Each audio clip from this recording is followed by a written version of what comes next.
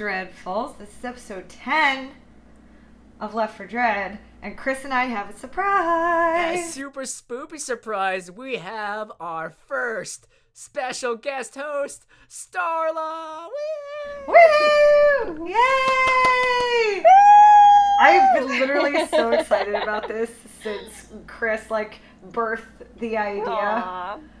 Oh, I'm so excited about this. Aww. Was it such an honor to be invited, guys. I really appreciate it. It's an honor and a privilege because shockingly, the amount of friends that I have who are horror fans is very, very small. But Starla was all the way into the horror. That's how we first. That's like a huge part of our friendship, which has been going on for forever. And yeah, so welcome to the show, Starla. Thanks, Chris. So Starla, so Starla, one of the big reasons why we really wanted you on the show is because you are a huge fan of zombies, and our topic for today is such an amazing zombie film. You know it, you love it. It's Train to Busan and Seoul Station. Yes. Oh my gosh, yes. One of my favorites. My mind was completely fucking blown by this movie. I mean, by both of them, but really Train to Busan. So Starla, since you're our special guest host and you're a super professional on zombies, not to bury the lead, but you also wrote something very, very cool about zombies, which we'll talk about later in the episode. But give us a quick rundown about your history with horror and zombies in particular. Sure. So it's funny because when I was a kid, I wasn't allowed to watch scary movies. I was pretty sheltered in that sense. And I think one of the first movies I remember is Dawn of the Dead, the I think what was it, 2003, 2004 remake. That is it with Zack Snyder? Yeah, that movie was the little girl coming in when the couple is sleeping in the bed and she's a zombie. That was terrifying to me, and I'm actually really, really scared of zombies. Every time I do a haunted house, anything like that, I'm terrified. My brother will chase me around the house pretending to be a zombie, and but I'm also fascinated. I get my hands on anything I can dealing with the zombie genre, and so Walking Dead, the graphic novels, Fear the Walking Dead, any type of literature, World War Z. I read that way before the movie came out, and I did a Walker Stalker Con where I advertised my book, and Chris, you and I did a zombie walk in Maryland, pretty much obsessed with zombies. And then I obviously wrote a book, and I'm working on the second book for this trilogy dealing with the zombie apocalypse. So that's kind of how it all started and has continued on in the last decade or so, I'd say. Excellent. And you and your husband are super huge horror aficionados. You've probably seen every single horror movie ever. And a couple times when we were hanging out, we had sleepovers. We were watching horror movies together. So it's so cool. Yeah, Chris, you make the best deep fried Oreos ever, and I'm we need to do this again. I can't. That was 5 years ago already. That's. Was it? Gosh, we need to do a repeat because I think the last time you came over, we watched some movies. We watched 30 Days of Night. It again. And then yes, that's one of my favorites. It's so good. I never get tired of that movie. It's just such a terrifying, and I'm not really into the vampire genre, but this movie is just so good. Yeah, I had a really huge geek fest on the last episode that we recorded. We were trying to pitch our ideal horror amusement park attraction. I just wanted to recreate Barrow, Alaska in a 30 Days of Night themed attraction. That'd be so cool. It's terrible because whenever I think of Alaska, I'm is it 30 Days of Night? I one of my best friends is from Alaska, and I remember that was one of the things I asked her, and I'm sure she just thought, who is this girl? That's always what I think of, is just dark, cold, beautiful, but vampires. Well, apparently, my brother lived in Alaska. He was stationed there in the Air Force. He lived there for I think at least 3 years. Apparently it's really, really beautiful in the summer. So if you can survive the cold, I mean, there you go. Yeah, no, I can't. I'm a Florida girl. I need my sunshine. No, I can't though. I belong in the heat. DC, that great humid weather. Well, it's been raining more than it's been sunny, so about that. Anyway, so we have a brief history on Starla's horror expertise, and let's get started with the amazing movie Train to Busan. So, Starla, when did you first see Train to Busan or hear about it? So, Chris, you were the first one who told me about Train to Busan. Yes, yeah. No way. Yeah. I know. Chris always finds, like, not only does he give me the most awesome gifts that are zombie related, but he also will find these zombie movies and he'll write something on my Facebook wall and just be like, hey, just a heads up, we should go see this together. And Train to Busan was one of them. And I have to say, I've probably seen that movie like maybe 10 times. Not even joking. I will just put it on while I'm writing just to get inspired. It is so good, and it's such a novel idea for its genre. I mean, the zombie genre has kind of been saturated with, everyone's trying to add a different spin to it, but I really feel like Train to Busan is unique, and I can't get enough of it. And shout outs to AMC because this was in 2016, I believe. Train to Busan first premiered at the 2016 Cannes Film Festival in May. And I assume at the film festival it just got a giant, huge reception, and it became a breakout hit in Korea. So it seemed to generate enough press to warrant some screenings over here in the States, and that's how I first heard about it. And I was like, oh my god, Starla, we need to go see it. And for those who didn't get to see it in theaters, I know it's been on Netflix. It's still on Netflix, yep, so if you haven't seen it yet, I can please confirm. go and watch it. But like, oh my gosh, just like the theater experience is so amazing. And like I think last year or within the last year it came back in theaters again. I really want Train to Busan to come out again in 4DX. Oh my gosh. Experience yeah. where, like, the seats oh my move. gosh. Oh, that'd be so cool. That would be terrifying. It would be rumbling the entire Yeah. time. From the train, from Yeah. the running, from the zombie noises, it would be vibrating the entire time. It would be so immersive. So No, actually, I saw a movie in those chairs, and it kind of takes you out of it. Probably because you think something's in the room with you. That's what I would be worried about. Like, I'd just be so immersed in it that if the chair moved randomly, I would think it was a zombie trying to attack me. Personally for me, well, I mean, yes, 4DX, the tickets are more expensive, but that makes sense because you pay for experience. But I'm really picky about what movies to see in 4DX. Like Star Wars: The Last Jedi in 4DX, totally worth it. It was amazing. And then I forget what was the other movie I saw in 4DX, but I saw Suicide Squad in 4DX. That was a regret. I liked a couple of the characters, yeah. not to go off on a tangent. I liked a couple of the characters in Suicide Squad, but overall it was meh to me. Yeah, that's But we won't accurate. go off on that, because like I said, I'll go off on Suicide tangents. Squad needs zombies. That would have made it better. It would have been better if there were zombies in Yes, it. everything is better with zombies, because I'll Josh. Including Pride and Prejudice. Yeah, and they did, and I actually really enjoyed that. I was very skeptical, but I actually enjoyed it, and Josh knows I'm not like a gamer girl or anything like that, but I will make an exception for any video games with zombies. We have a VR set here too, and I'll play. There's Arizona Sunrise, which is horrifying and so scary, and it's just so much fun. You actually, when you're in the VR world, you think there are zombies around you.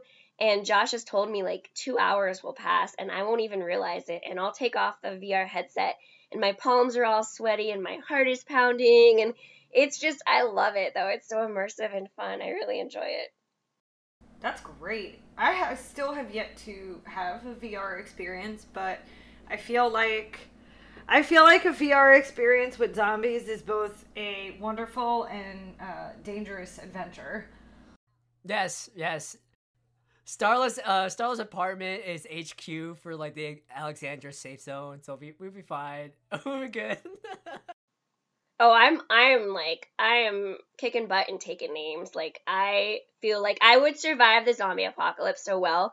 I don't know if Chris told you this, but underneath my bed, I have like this stash of weapons. I have a machete, I have a crossbow pistol, I have my gun, I have various knives. I am prepared for the zombie apocalypse. Oh, great. So now that means Tom and I just need to get to you guys.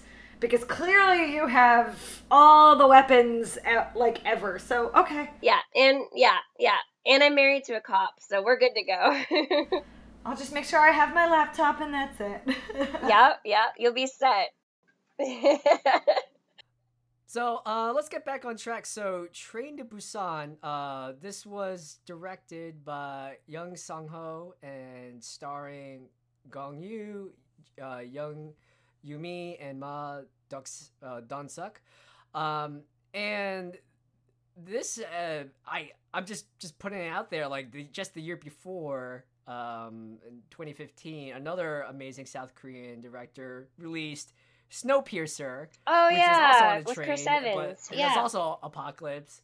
And that was one of the big appeal, or I guess one of the big elevator pitches that hooked me, because a lot of sites were saying Train to Busan is basically Snowpiercer but with zombies, and I that definitely caught me on, but I'm not saying I love Snowpiercer, but I think that tagline like reduces Train to Busan way, or simplifies it way too much, because we'll get into it, but Train to Busan is so incredibly layered, and it's a masterpiece in like cinematography and story, and just like political commentary. So we'll get into that. But I really enjoy Train to Busan, and similar to like Mad Max Fury Road, in that the actual story premise is very simple, but how they executed it and how they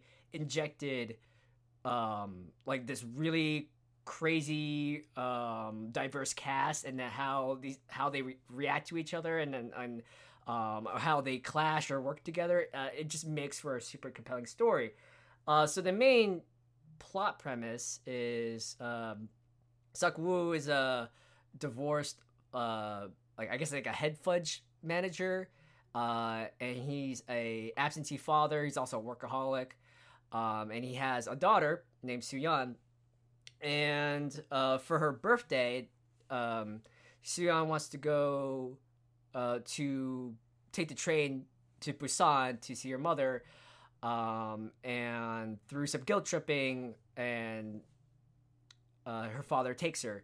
Right when they board the KTX train from Seoul, a giant zombie apocalypse in the city starts to come about, and a woman who is bitten on the leg sneaks on board, and we are progressed through the rest of the movie in this high octane claustrophobic zombie outbreak on a train. So that's like the main elevator picture. We'll go through the plot, but like, what do you guys like? I thought like it was so well executed, even though the plot's like very, very simple. What do you guys think about that? Well, I have to admit, I guess I'm so used to watching American zombie movies, and there's a reason why I'm being super specific, but we'll get to that later. I guess I'm so used to watching American zombie movies that everything is very like laid out for you. So, person gets onto train, you see this happen, and it's because of this person that got onto the train. So all the subsequent shots after that sort of point back to this incident. But the beginning of this movie wasn't like that.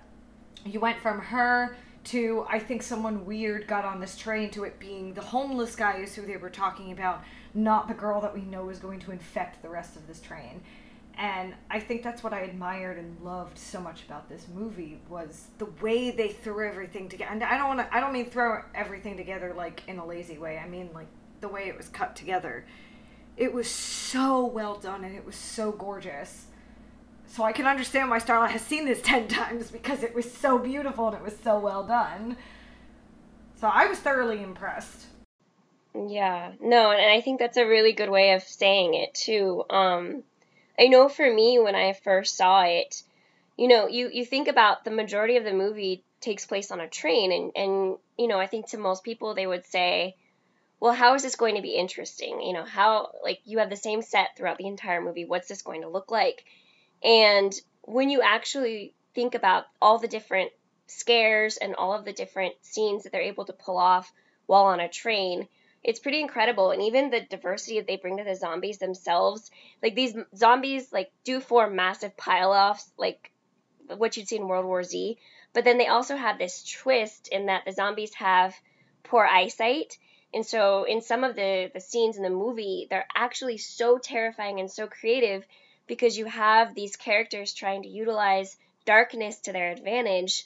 And these zombies are pretty much rendered helpless because they can't see, they can't, all of their senses are moot, essentially. And I just really enjoyed that even though you have a lot of characters in the mix, they're all so well developed. You almost feel like, I don't know, every time I see Train to Busan, I always tear up at the end, and I don't know if we're going to talk about the end. Oh God, I know. I know. I'm like, you have to be the most heartless monster if you don't cry. And I'm not a crier. Like, I got through Titanic and I didn't shed a tear. But then you show me Train to Busan, hot mess. So, Oh no, my fiance teared up too, and he's not a horror movie person. He doesn't get emotional like that. And he teared up at this. He was like, God damn onion ninjas. I was like, there's something about, and maybe it's just Asian horror movies in general, but some of them always add that element where it's like, God damn it, we're supposed to be watching a horror movie and you're making me cry. And I love that about them. It adds that extra thing that just takes it there. Well, it's a character-driven story wrapped up in zombies.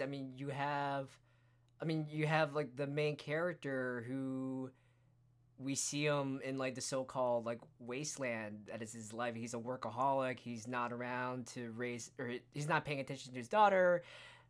He's not the nicest guy. Yeah, they take specific measures throughout the movie to place seeds where.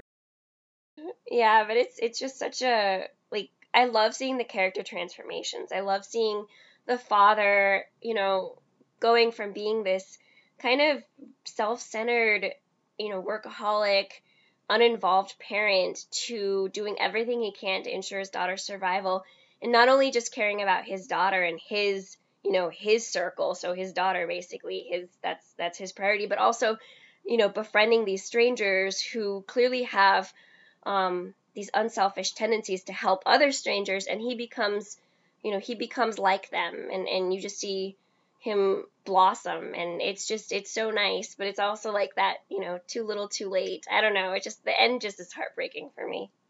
It's not only just heartbreaking, but I think that this movie had a lot of appealing things to me as a movie viewer, besides something that was character driven and compelling in terms of the horror genre and in terms of horror movies and zombies. The zombies that they did in this movie are my favorite. They're scary because they're fast moving. They are the 28 Days Later zombies. They fucking run. They don't shuffle, they don't do whatever, and yes, they have their own sort of off switch or confused switch, but they run, they can move, and for me, that's what the idea of a zombie outbreak terrifies me with. It's not the shufflers that you can, like, quickly outwalk. It's the ones that run. Oh, yeah, no. No, we're screwed. If it's like, yeah, we're screwed. We're completely screwed. Because they never tire, and like that's another thing that I think the Brits do really well too, is they anything from, I don't know if you've ever seen the miniseries Dead Set, which is a British miniseries, and obviously 28 Days, 28 Weeks Later, but the zombies are runners, and that just, like, I can run, if someone's chasing me, but I will get tired eventually, and these zombies never tire. And so I don't even know, like, it doesn't matter how good of a fighter you are or how skilled your survival skills are, but if your knees are going to give out, it's like these zombies, I feel like the only thing that would stop them is if their knees blow out. And that's it. Otherwise, they have tunnel vision, they have you in their sights, and they will not give up until they've caught you. So you could never rest. It's terrifying. It's really terrifying. You're never safe.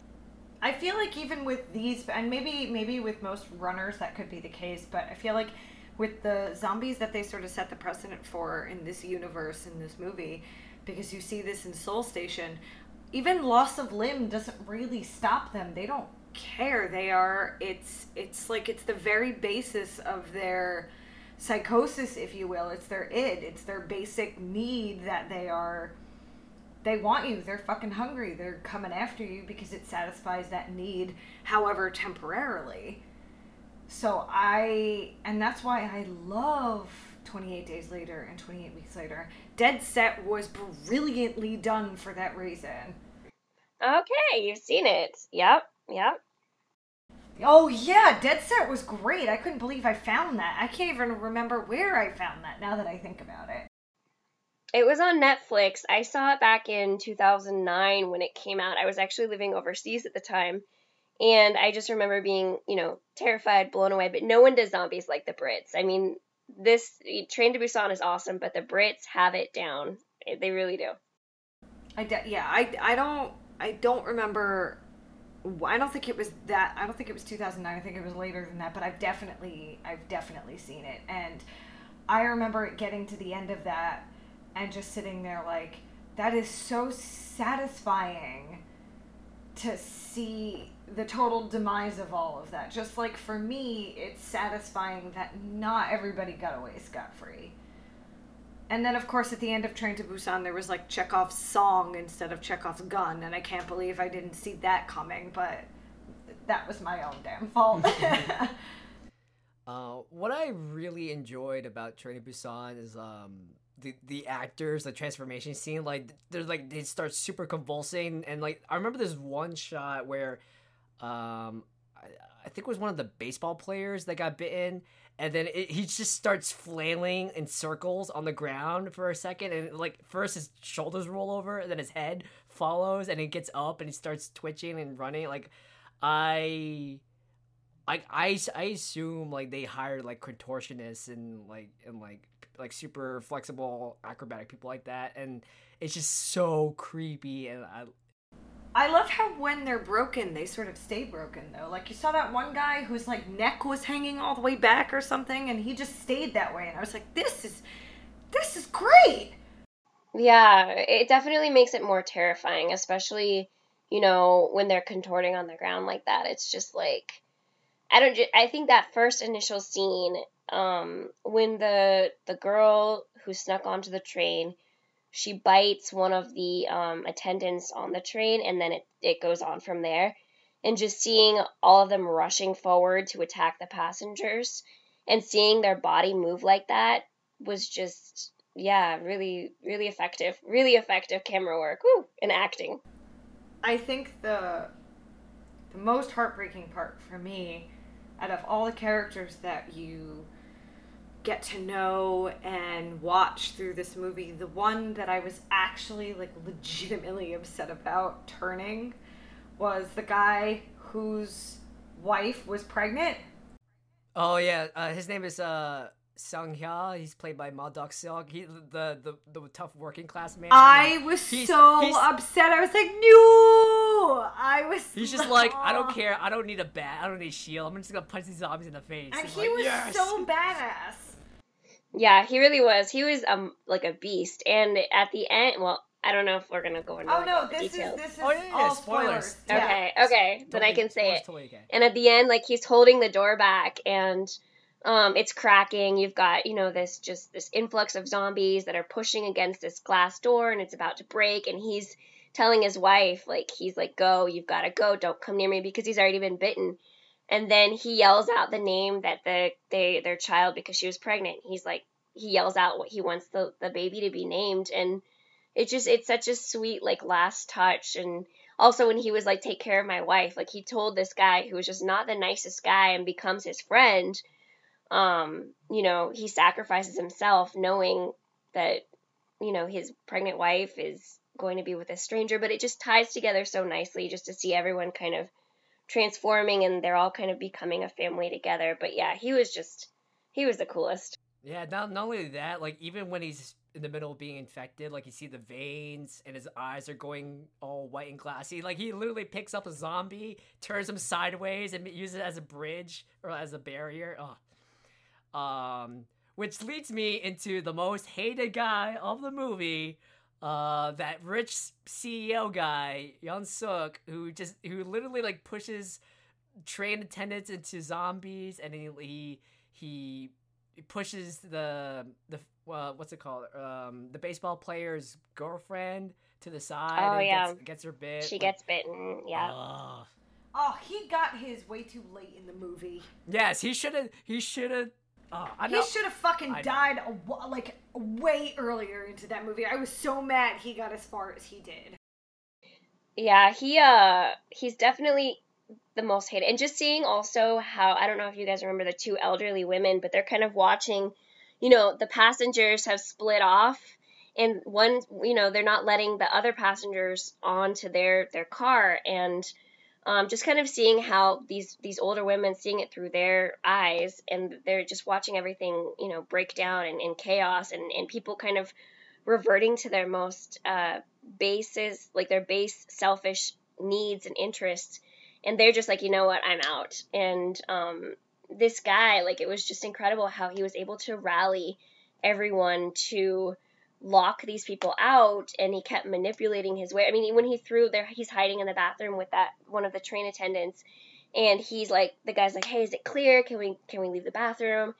And this guy nods. He's like, yeah, it's clear. Why don't you go out first? And he pushes him out, and of course the guy dies. He gets attacked while this mean, malicious character is able to escape. And I didn't feel like his end was horrible enough. I thought he should have had a much worse death. I could have come up in my head with a million different ways he should have died. I was coming up with a million different ways he should have died in that movie, watching his arc from start to finish. I wanted him to die so much earlier in that movie, and I think, like, not that I want to get nitpicky, because I really don't see anything really wrong with this movie. I think they did everything right, but if I have to get, like, nitpicky about anything, which I always do, it would be that they didn't kill this guy early enough and more gruesome. Well, I mean, you have to have a villain. I mean, it's like the old... I understand you have to have a villain, but even the villains in Disney movies have had more gruesome deaths than that. Well, I mean think about some of the Disney movies we watched growing up. Fucking Clayton gets like, you see his shadow hanging up against the vines. That's pretty traumatic when you're a kid. It's a zombie movie. We're watching people get ripped apart with dead people's mouths. Like, he could have been, like, a little bit more defiled. But Ryan, this is a zombie movie. There's no happy endings. You think his I would have been happy for him to die a little bit closer. Alive together at the safe side? No. we have to. God we damn it, have Chris! to cry. I think this movie has kind of a happy. I mean, it's an ambiguous ending, but it doesn't really say whether it's happy or sad. I mean, there are times when you watch zombie movies, and I'll even say this, like, for when I write in my books, the endings are pretty dark, and all, like, the characters are gone, and you just see them succumb to this zombie apocalypse. But in World War Z and in Train to Busan, I felt like it was kind of ambiguous, and it's probably where they're going to go from there for the sequel.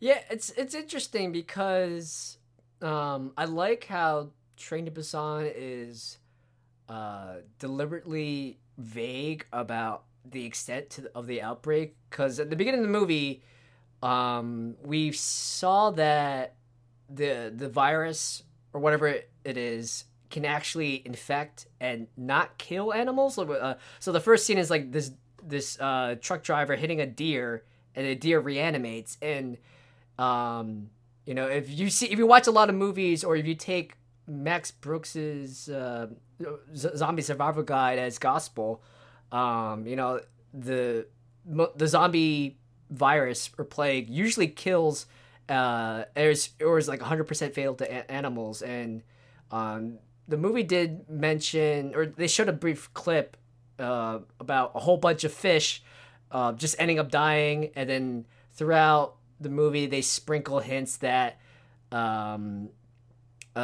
Sakwu, his company, may have been liable, and they were talking about a leak at the plant and how this outbreak started at a biotech firm. So we don't know if this virus is just limited to South Korea. But I think it's really interesting how they established that it could infect animals. Cause it could be just as simple as, I don't know, maybe a bird gets infected and it flies across the ocean into mainland Asia and infects like other people. But we don't know. I mean, and you just basically said the plot to Contagion. Well, yes. I'm sorry. Starla makes a good point. There's a sequel coming out, and we don't know if it's going to be concurrent or going to be set after Train to Busan. Even the prequel sort of laid over, was interwoven with Train to Busan, and I don't know if. I mean, I definitely want the sequel to sort of explore what happens after that. We had like the briefest of notions as to how that happened in this movie, but I sort of want them to go into it a little bit more. But I think that's only because after I started reading a little bit on the social commentary about Train to Busan and South Korean existence and culture and things like that, that would be my only motivation for saying no, go more into that. I want to know what happened. I want to know how and why they started this. Yeah, so in Train to Busan, they give hints. They give you like hooks, but it's not 100% sure. And then we haven't really talked about a lot about Seoul Station, but we see from the movie that the outbreak really really picked up momentum in Seoul, Korea, because we found this homeless man an elderly homeless man who got bitten in the neck, and he died, and then he ended up infecting other members of the homeless population, and then it spread from there. But we don't know where he got bitten.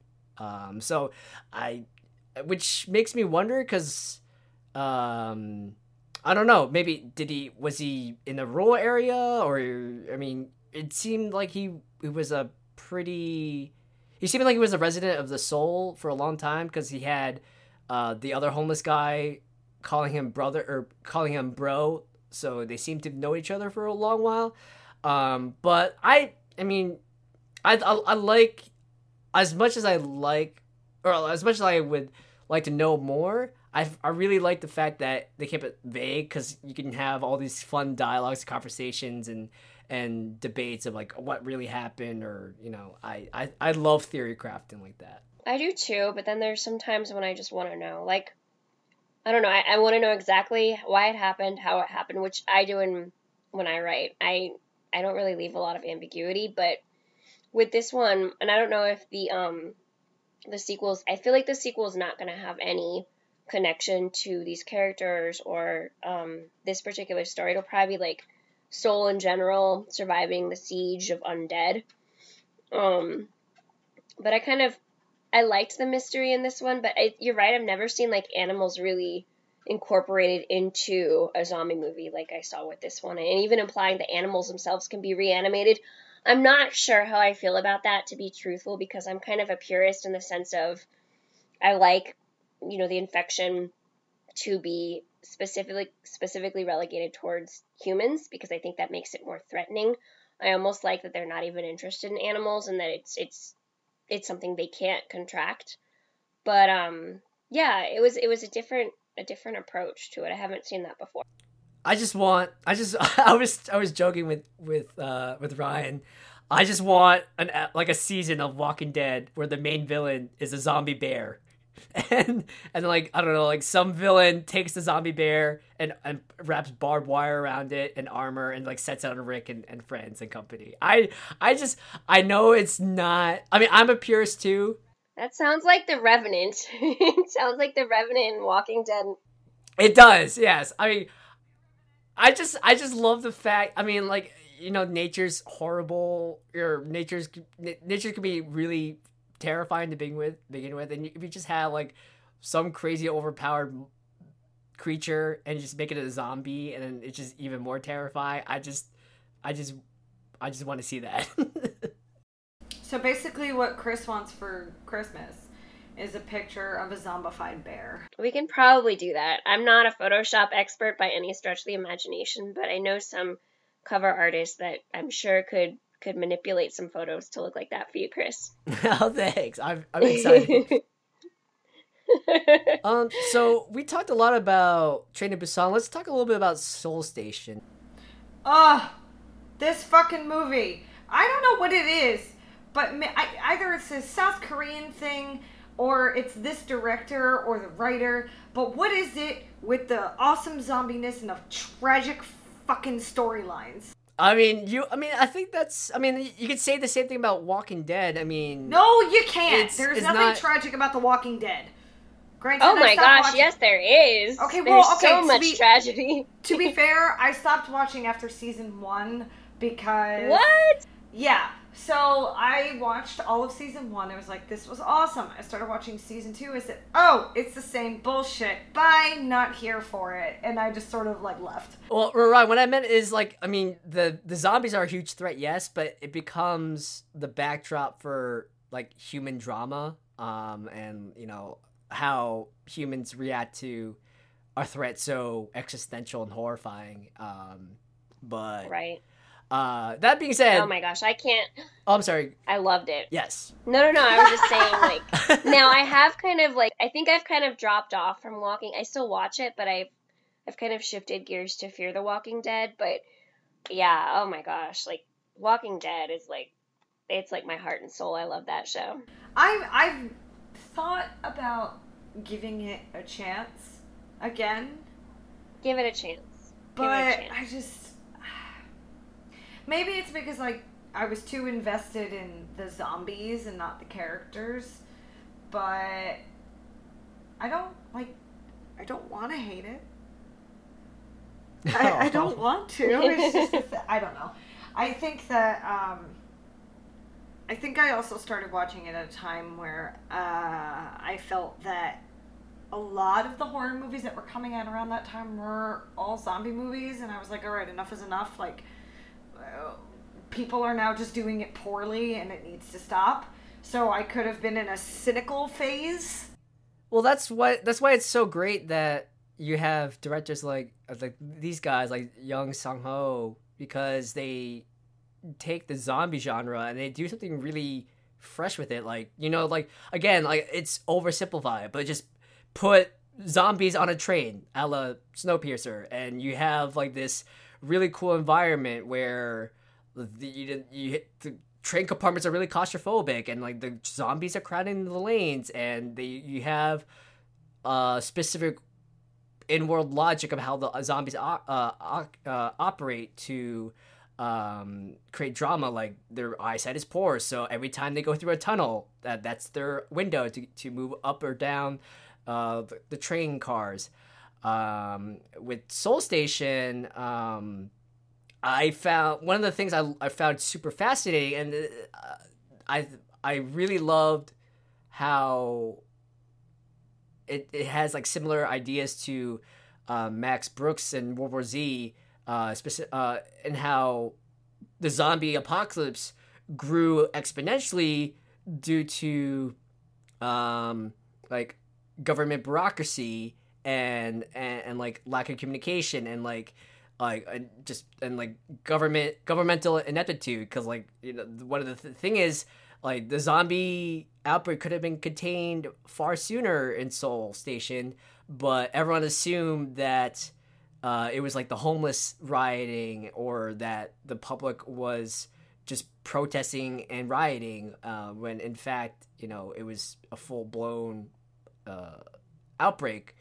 And I think that it's really novel. I really love how these guys, just brought something fresh and new to the zombie genre. Because, like, yes, zombies are. This is coming from me. Like, I love zombies, but like, it's sometimes, it's hard to find something new to bring to the genre. But I think these guys did it so freaking well.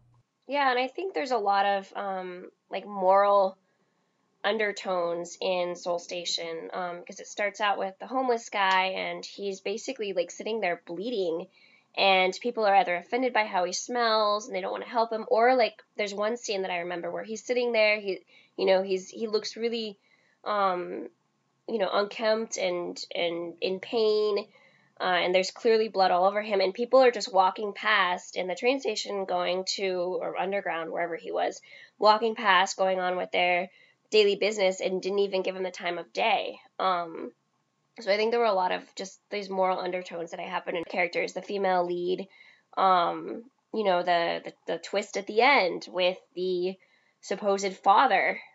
Just a lot of interesting points that were made in the movie that I didn't see as much in other movies. I know. I was crying. Yeah, it didn't get me as much as Train to Busan, but it was again another dark, sad ending. But I thought the twist was a lot greater in Soul Station, and I really enjoyed that. I definitely.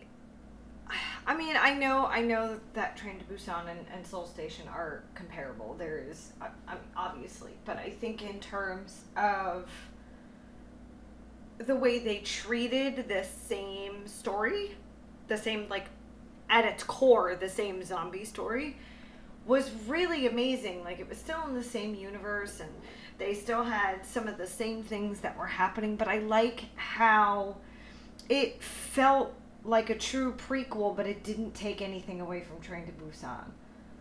And I really appreciated that. Mm-hmm. Yeah, you lose nothing by not watching Soul Station, but you still should watch Soul Station because it just gives you a different flavor, and it shows you more about what's going on inside the city, because pretty much right at the beginning of Train to Busan, like as the train is leaving, they do quick flashes, like Suyeon, as soon as the train leaves, like the outbreak is picking up full force, and then only when they start showing like newscasts on the train that people realize, like, oh, something's going down. I like how Soul Station also still preserves that same sense of like claustrophobia that's so prevalent, like of how like they use, well, both movies like really like the environment, they use the environment in a way as something that as a enemy in itself. So Train to Busan, you had like the really tight cramped train compartments, and in Soul Station they use like alleyways, and how the government themselves set up barriers. Like they literally parked giant police buses to block off sections. So there's like in the third act, in one of the climaxes, the police parked a giant van or giant bus, and they were setting up fire hoses to block off all these so-called protesters. And on the other side, survivors erected a giant wall made of random stuff, and the zombies were at the gates, and it just created this really high tense drama where the people are trying to get out, but the police are not letting them out, and then the zombies are pounding on their end, and then it just all goes to hell. And it's like, that's really cool. I like that I was constantly holding my breath throughout both of these movies, and there was always that sense of tension and urgency, and it never took away from my experience of watching either one of them. So they did a really fucking amazing job with this film. Especially for being an animated movie too. I mean, I've seen a couple good Resident Evil animated movies. I think there are like 6 or 7 of them total, including the ones that have been like major motion pictures, and there've been like smaller ones. But usually, I don't really get into horror movies that have been animated. They just don't scare me. But this one, I felt like was really effective and terrifying. Like the effects, shockingly, but it worked for them. There was so much about this movie that worked. Mm-hmm. Yeah, I really enjoyed like the fact that they experimented with a different medium, and this segues into one of our other points that they're creating. So the creators, the minds behind Train to Busan, I think they're working with an agency from Singapore. They're gonna adapt Train to Busan for VR, which is amazing. And I don't know what does VR mean. Is it like a movie where you watch it in with VR goggles, or is it actually like some attraction where you have like a treadmill, like a 360-degree treadmill underneath you, and you're actually walking or running for your life through a train? Oh, that'd be awesome. I want to lose my mind, but we have to try it. It sounds so fun. You just need to come over and play our VR. Both of you need to come over and try it. You'll never go back to anything. Like, video games will just not be satisfying anymore, and just that immersive experience will blow your mind. Yeah, except I might literally lose my mind if I do that. So I don't know how great of an idea that is, unless you want to take care of me completely out of my gourd, which can happen. Okay, so any last thoughts about Train to Busan or Seoul Station? Yes. So we brought up something earlier. I had specified American versus non-American films. And that is because Chris decided to grace me with the unholy knowledge that I was doing my homework. Yeah, well, fuck your homework. No. Decided to grace me with the unholy knowledge that they are trying to do an American remake of Train to Busan, and I am infuriated. Are they really? About this. I knew they were going to make it into like English. I didn't know they were going to redo the whole movie though. Okay, I hope they don't. I guess it couldn't be called Train to Busan anymore. There's only like a select few trains that you could actually like that could take place here, like here. Yeah, it'll be like train to Newark, Washington D.C. Yeah. train to Camden. I don't know. Speak your heart, Ryan. Hot takes right now. I fucking am. I think that there are very few success, and I'm using the word successful because there have been too many of them that have been done. I think that there are few successful American remakes of foreign films that do well or do something different or unique. That sort of make me yearn for the original. Like, Let the Right One In. We fucking ruined it. The Uninvited, which was a remake of another wonderfully done Korean horror movie. We fucking ruined that too. I think one of the few that I've seen that I didn't actually hate was Girl with the Dragon Tattoo. Mm-hmm. That was a good one. And that might have been it.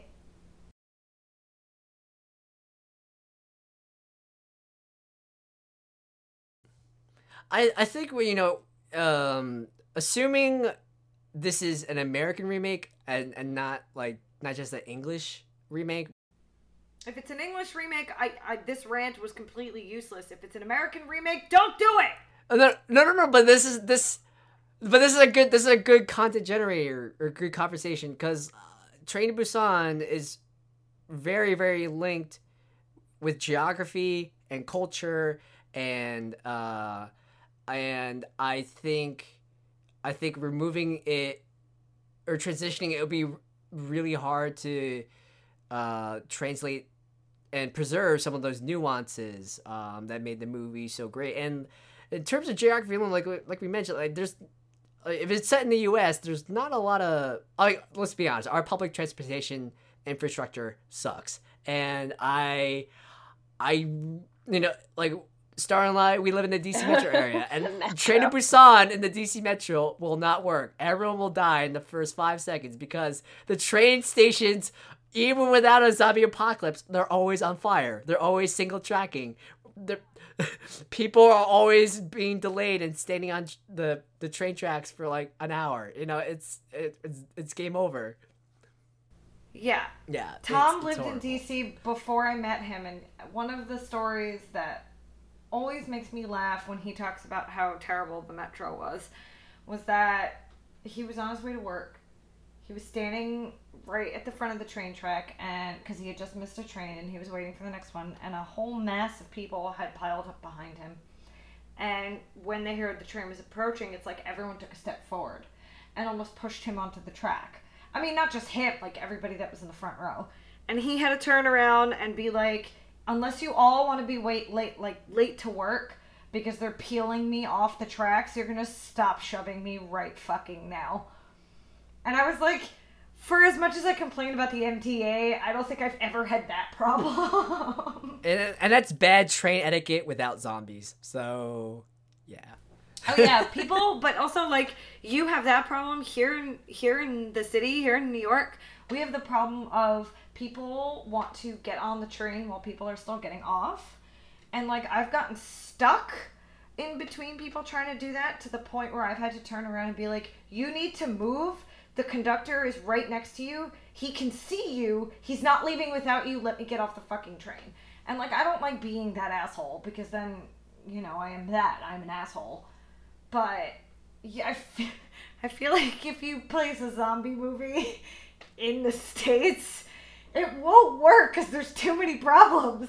And if you make the trains without problems, it's just not realistic. Well, they've done zombies in pretty much every possible venue, because even like they've done it on planes, they've done it in trains now. I mean, I think even there have been zombie movies where you've seen snippets on a train. I can't think of one that comes to mind right now, but they've already kind of touched on a lot of these possible venues for the zombie apocalypse. So I don't know. I mean, if there's ever a breakout here in the United States, I feel like, especially in the cities, we are very screwed. So especially on the metro here in DC, we're in big trouble. Yeah. I think if they wanted to do the train outbreak idea in a place other than Korea, you could do, I think you could do places like Japan, which has like the bullet train systems. Or I think something that would be really interesting, it could take place in Russia because a lot of their Cold War era train systems were designed to be like air raid or bomb shelter. So I think that would be a nice or interesting setting. And there's an entire post-apocalyptic franchise consisting of books and video games that take that premise, except without. I mean, there are infected, but they're not zombies. So, like they're like mutants because of like nuclear fallout. But if anyone wants to check that out, it's called Metro 2033. It's really, really cool. I'll have to check it out, Chris. Mm-hmm. So I think with that, Starla, let's talk a bit about your book, all about zombies and zombie survival. And so like I know we talked about a whole bunch of different range of topics, so we can cover them all. So how about just explain what your books are about, and maybe for starters, like what inspired you to write them, and what was the writing process like? Well, I started writing when I was 11, and I would come home from school and do my homework, and I had this old antique desk that my dad had given me from when he grew up in Venezuela. So I don't know, it just was like this thing that was very inspirational, that always, got my creative juices flowing. And so I wrote about Star Wars. I was a huge Star Wars fan, and I wrote these two, and honestly, I wrote them all on paper. and they're huge. These two books about Darth Vader and Boba Fett, and it was kind of like, it's kind of embarrassing now when I look back at No. This is awesome. I'm a little embarrassed because it was like a love triangle, and I was the center of their affections. Yes, no. And We I love fan illustrated fiction, these please. books. I illustrated them, and so Give they're us all the like- juicy details right now. Wait, I need a No, copy of the never. illustrations, Josh- though. No, Josh, but I don't yes. even know if Josh has seen all of my illustrations, but like one of them is like me kissing Darth Vader with his mask on, and I like push a button so that I can like kiss him on his. I don't know. I don't know what my 11-year-old. No. This is beautiful. No. It's so embarrassing, but I don't know what my 11-year-old mind was thinking. But in all honesty, this is beautiful. yeah. Well, and then I also wrote another book about this girl, and she travels to Scotland, and it's just like a really interesting, like kind of world traveler, which is me in a nutshell. So I feel like I always try to infuse myself somehow into my writing. But I actually wrote George Lucas when I was a kid and had sent him a handwritten Oh my God. excerpt of my book. And I was so mad because I got back, his assistant wrote me back. And it said I was too young and to reach out to them when I was older, and I got like a bookmark. And I remember feeling so frustrated and discouraged by that. And so Too young. I know I was too young apparently. What? But I, you know, That's- years later, I made it a goal that I wanted to, like a bucket list goal, that I wanted to write a book before I turned 30. And when I finally got to hold my first book, which was The Undoing, I got to hold it in my hands, and I was like, take that, George Lucas, like I did it. And Yeah. I was so offended by George Lucas. You know, my 11-year-old mind was like, but this is good stuff. And actually I read through it and I'm like, well, actually it's pretty, and the books are massive. Like I strung them together with like a piece of twine, and they're just, you know, handwritten on these. It's pretty impressive, to be honest. I don't know many 11-year-olds who would do that with their spare time, but apparently I was a pretty big nerd, and that's what I did in my spare time. George Lucas lost out. He could have had it all. He could have had this He could've- beautiful, this beautiful love triangle with Darth Vader, me, and Boba Fett. Woo! It's just George Lucas. He done goofed. He done fucked up. Yeah. It was horrible. It's horrible. But so yeah, I'm not like winning any cool points here, but No. You're on a horror podcast. You're winning all the cool points. What are you talking about? But yeah, so I think probably in like 2013, I don't know, sometime in that neck of the woods, I wrote The Undoing, which is part of a trilogy that I am still working on because of life. But I wrote that in about 6 months, and you know, it was easy actually writing the book. It was the process after of editing and marketing and sending it out to beta readers that was really time consuming, and just getting it formatted and having the right cover, and you know, being your own advocate, because when you're self-published, you are your own advocate. You don't have these publishing presses, printing presses doing all the work for you, but it's just so rewarding. And I've done another, like a novella that actually Josh and I wrote together in the paranormal horror genre called A Town in the Mountains. So we every year, I think I'm a part of this writing group with these other authors, some of them who are New York Times bestsellers. They're awesome. They've really helped guide me through the world of writing. But they asked if I wanted to be a part of an anthology that we do. It's like a winter holiday anthology, and this one happened to be paranormal. And so we did A Town in the Mountain together last winter, and then this winter we're doing another one together. And then I have my second part of the trilogy of The Undoing, which is The Good, the Dead, and the Lawless, and The Undoing is book 1. Book 2 will be The Hell That Follows. And I just got my cover for that done, and I had to do some rewriting, and I got married this year, so and I just started working my dream job, so it's been kind of a busy year, but I'm really trying hard to get this book done because it's time. Making Nice. those pro moves. Woo! Yes. Yeah, so that's pretty much kind of my journey. And I don't know that I'll always, you know, I think once I finish this trilogy, I don't know what other areas I'll dabble in next. I know that the romance genre. Oh, cough, filmmaking. Cough, I know, yeah. Cough. Filmmaking. That's Josh. That's Josh's area of expertise is filmmaking. I could do that. I help write most of his screenplays, most of his like movie ideas. I've definitely thrown my 2 cents in.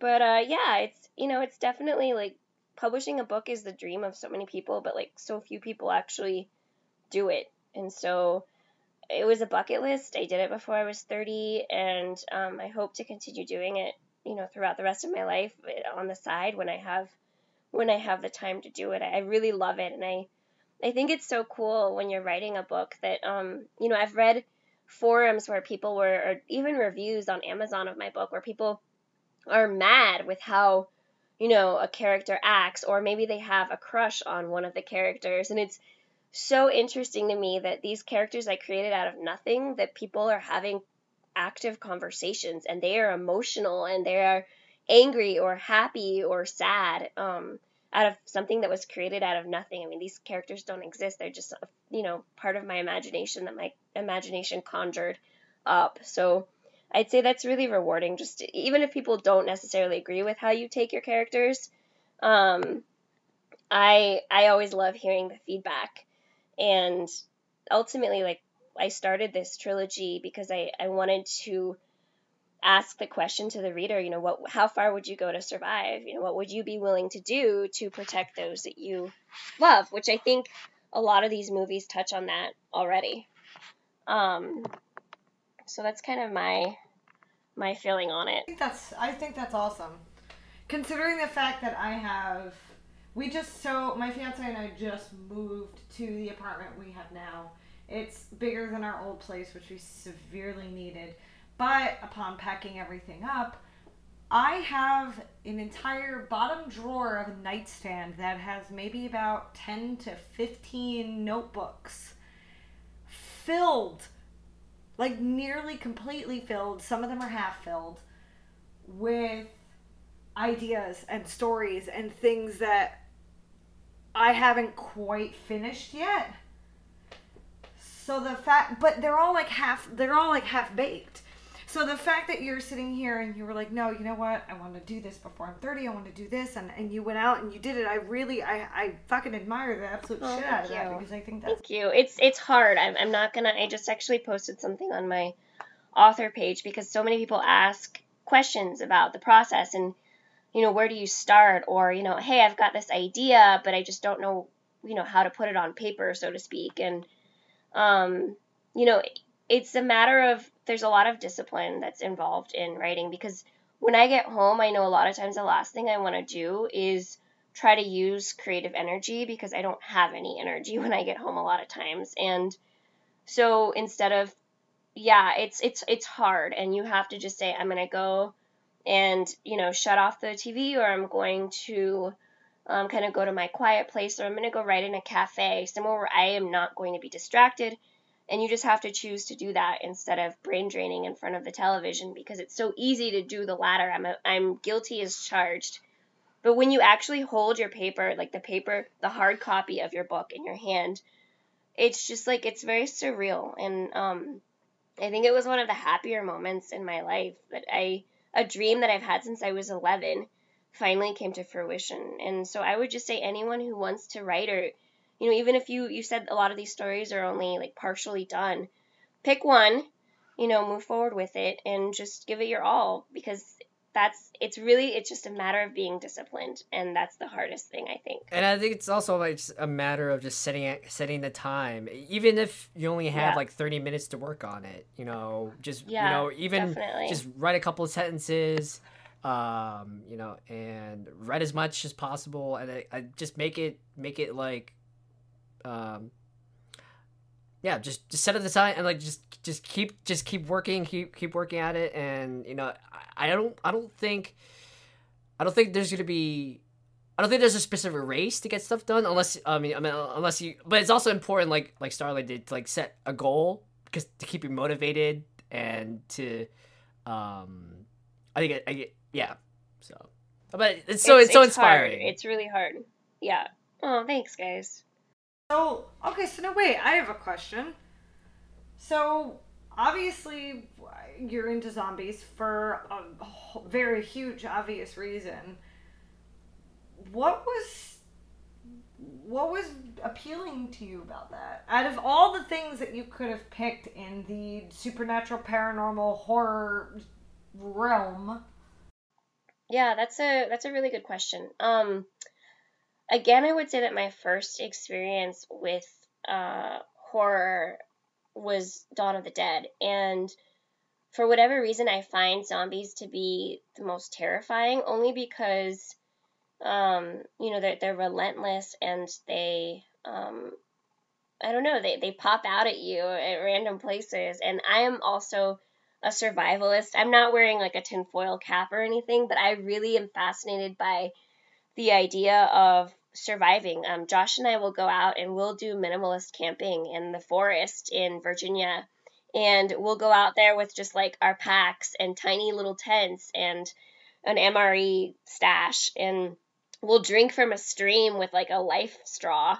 And no, I'm not even joking. We totally have life straws. And I just love the idea of having to survive. I mean, granted, I don't want to live in a tent and I don't want to be forced to make those kinds of decisions and live in an apocalyptic world, but there's another part of me that knows I would totally be a fighter, and I would be willing to do whatever it takes to protect those that I care about. I mean, even my cat Taco, who is like, I mean, I know this sounds funny, but my cat Taco is like my son. I freaking love that cat.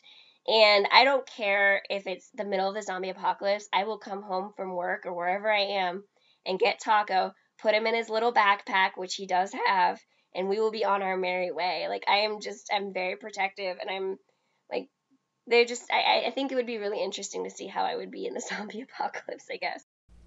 I will say that Tom and I have absolutely played with that. Like, we have sat on the couch and said, okay, so if this happens, what do we do? Where do we meet? And we have Right. a checkpoint. We have how many days we're supposed Yeah. to wait. Like, Yeah. we've gone through the notions of doing all of that because we think it's fun to sit there and play out the what if scenarios in our head.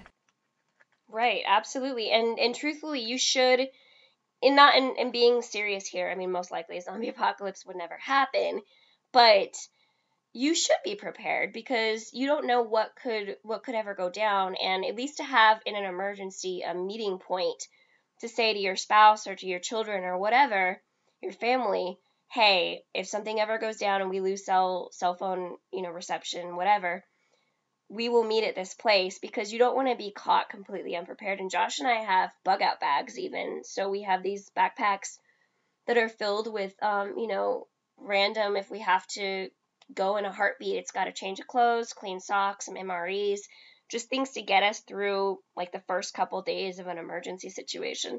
But I think the zombie apocalypse is kind of the, this fictitious scenario that most likely, even in my book, I believe it's a possibility. In my book, I think it starts with the Iranian government using infected human beings and sending them to different parts of the United States on a plane to then infect the populace without even having to use one soldier of their own to set foot on U.S. soil. That's kind of how everything starts, and then it goes from there. But I mean, you don't know what could happen, and that's the truth. And you should be prepared because you do want to be able to find your loved ones if anything would ever hit the fan. It's just smart. It's smart to be prepared. And what's really interesting is I think 2016. I think that was the year. Like the CDC, they did this exercise where they released a briefing about how to survive or how to prepare for a zombie apocalypse. Yes. And yes, it's very tongue in cheek, but a lot of the strategies they outlined is the same type of strategies you would do in case of a supermassive storm or earthquake or natural disaster. Like, have a bug out bag, have a meeting point, like rules and guidelines of how to safely travel in various ways, and even Yeah, so I think zombies are for entertainment, but you can take really valuable and life lessons and life strategies from it. Absolutely, guys. You're 100% right. I think that the idea of a zombie apocalypse is a little bit far fetched, but I think the idea of a legitimate apocalypse, especially with where we are now, that could fucking happen. We have no idea, and I think I think that also ties into the movies we watched for this. It's the unknowing, it's not knowing, and I think that scares people the most into showing you who they really are in a situation like that. Yep. Because that comes out, when you're faced with some kind of dire situation. It doesn't matter if you're Susie Sunshine at work or, Johnny Every Guy. Your base, the basest parts of your soul and your persona will come out when you're tested in a survival situation. And some people are just, they're going to be pretty nasty if there was ever some kind of catastrophe like that. Like that CEO that pushed other people out of the way. Exactly. He convinced an entire car of people that a group of people who fought for their lives to get to this car, that they were infected, couldn't be trusted, and that they should be quarantined off. And then subsequently, because of his actions, got the rest of the people in his car killed. Because you pissed off the wrong old lady who had to save her sister and let all the zombies in. So, you really get to know who people are in a crisis situation. And I think that is... If you don't know who you're going to be in that situation, that you're not really going to survive, are you? You're not going to be. Well, I think we all like to think that we are good people and that we would do the right thing. We all like to think that we would be, the really impressive, muscular guy who's on the train, and he's blocking the door after he's been bitten. He's telling his pregnant wife to go, and we all like to think we would be him because he's the one everybody loves. He's the hero in the story. But at the end of the day, you have to ask yourself, your kid's hungry. Would you steal? Would you kill? Would you, maybe do some of these things that you would never want to think of yourself doing?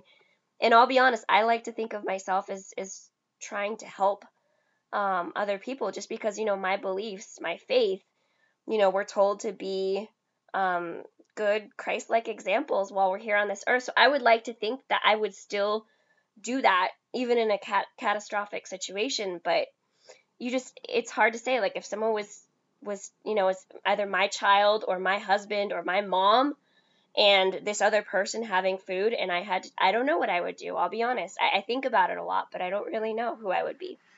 I would love to see the search history on your computer. just for the conversation, like mine is all like dead bodies and like forensic whatever, and I feel myself like shouting into the void of my computer. No, I'm not a homicidal sociopath. I like to write, and this is what I would love to see what your search history is. Oh my gosh, like. Mine is like Jesus, like inspirational verses, and then like zombies, like. Trying to figure out how to describe it. It's all over the place, I'll be honest. And Star Wars and Punisher on the side. Yes, Chris, yes. Like, yeah, no, I definitely have a diverse interest, I guess, in many different things. But, yeah, I'm just fascinated with that. And I think that my characters in my books emulate a lot of, the questions that people kind of have for themselves and what they would do. And a lot of people disagree with some of the decisions that my main characters make.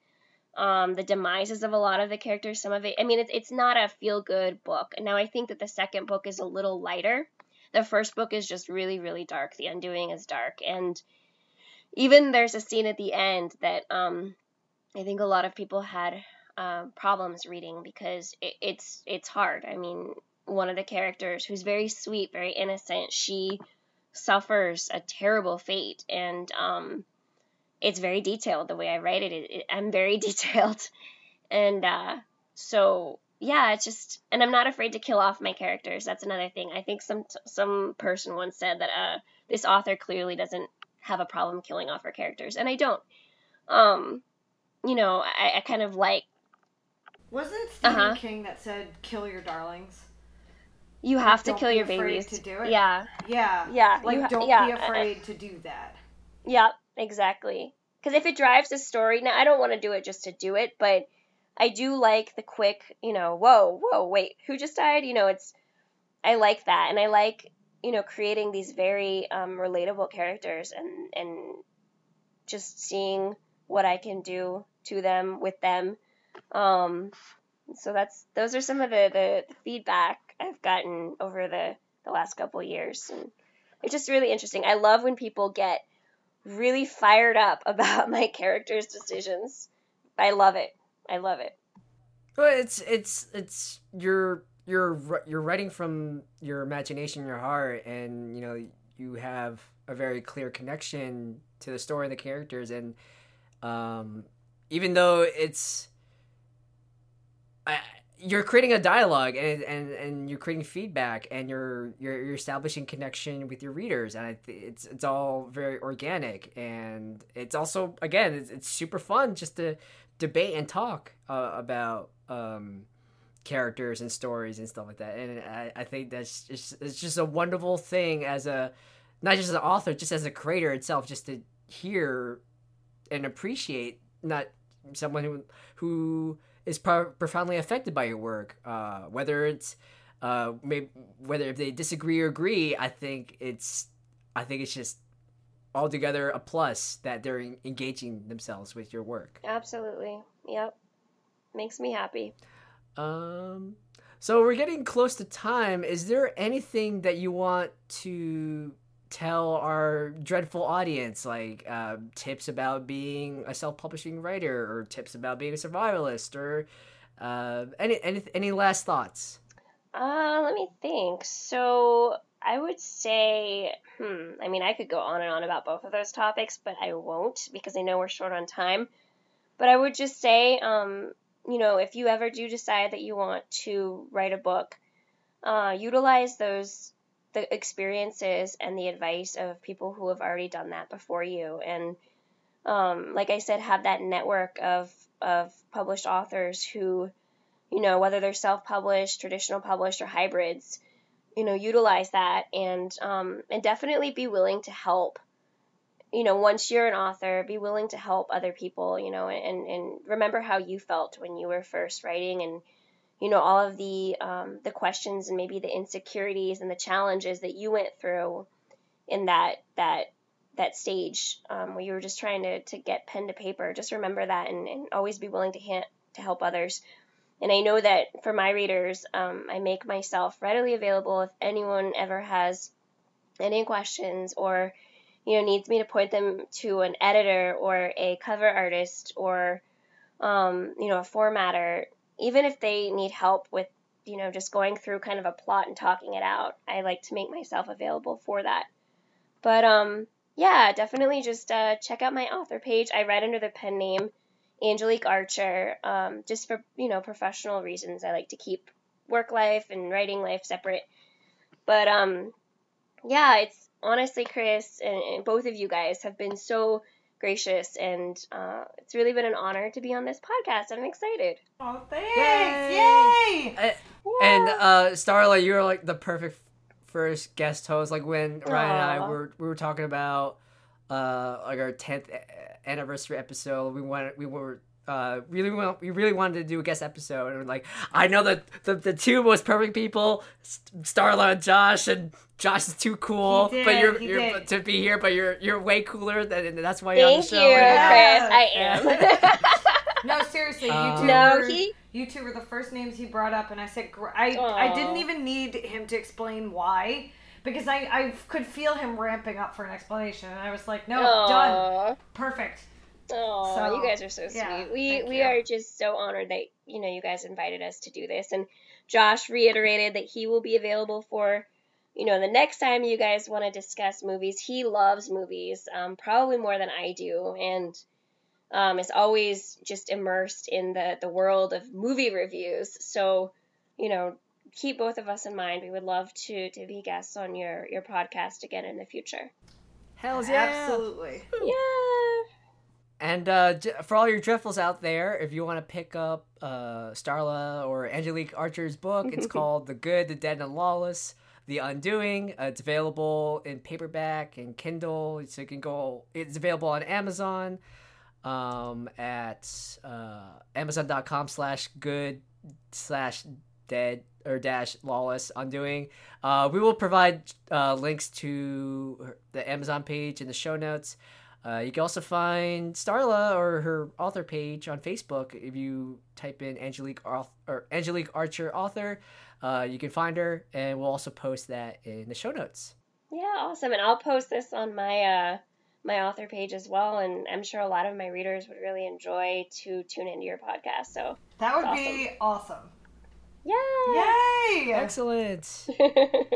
All right, so this was our super amazing episode with Starla, our extraordinaire writer, survivalist, and zombie enthusiast. We had a great conversation about Train to Busan and Seoul Station, just all the amazing South Korean zombie horror stuff.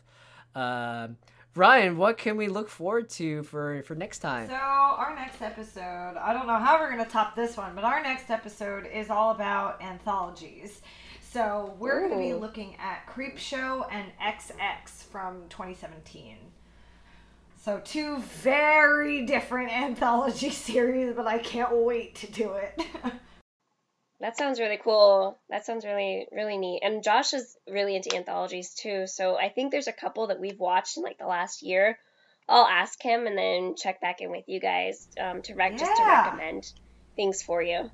Oh yeah. Yeah, totally. Yeah. And so now you know what we're doing for our next episode. So now you have no excuse. So tune in and binge those movies and tune in for that next episode. And Ryan, where can our new Dreadfuls find us on the interwebs? Or you can find us on the interwebs. You can find us on Facebook. You can find us on SoundCloud. You can find us on Instagram, Twitter.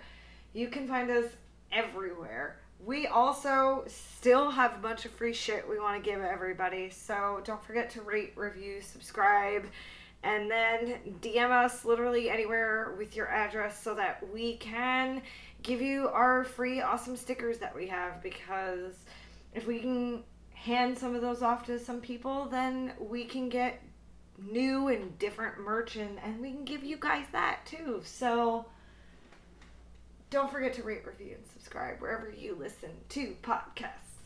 yes, and we host on SoundCloud, but you can find us anywhere where you listen to podcasts. So iTunes, SoundCloud, Stitcher, Google Play.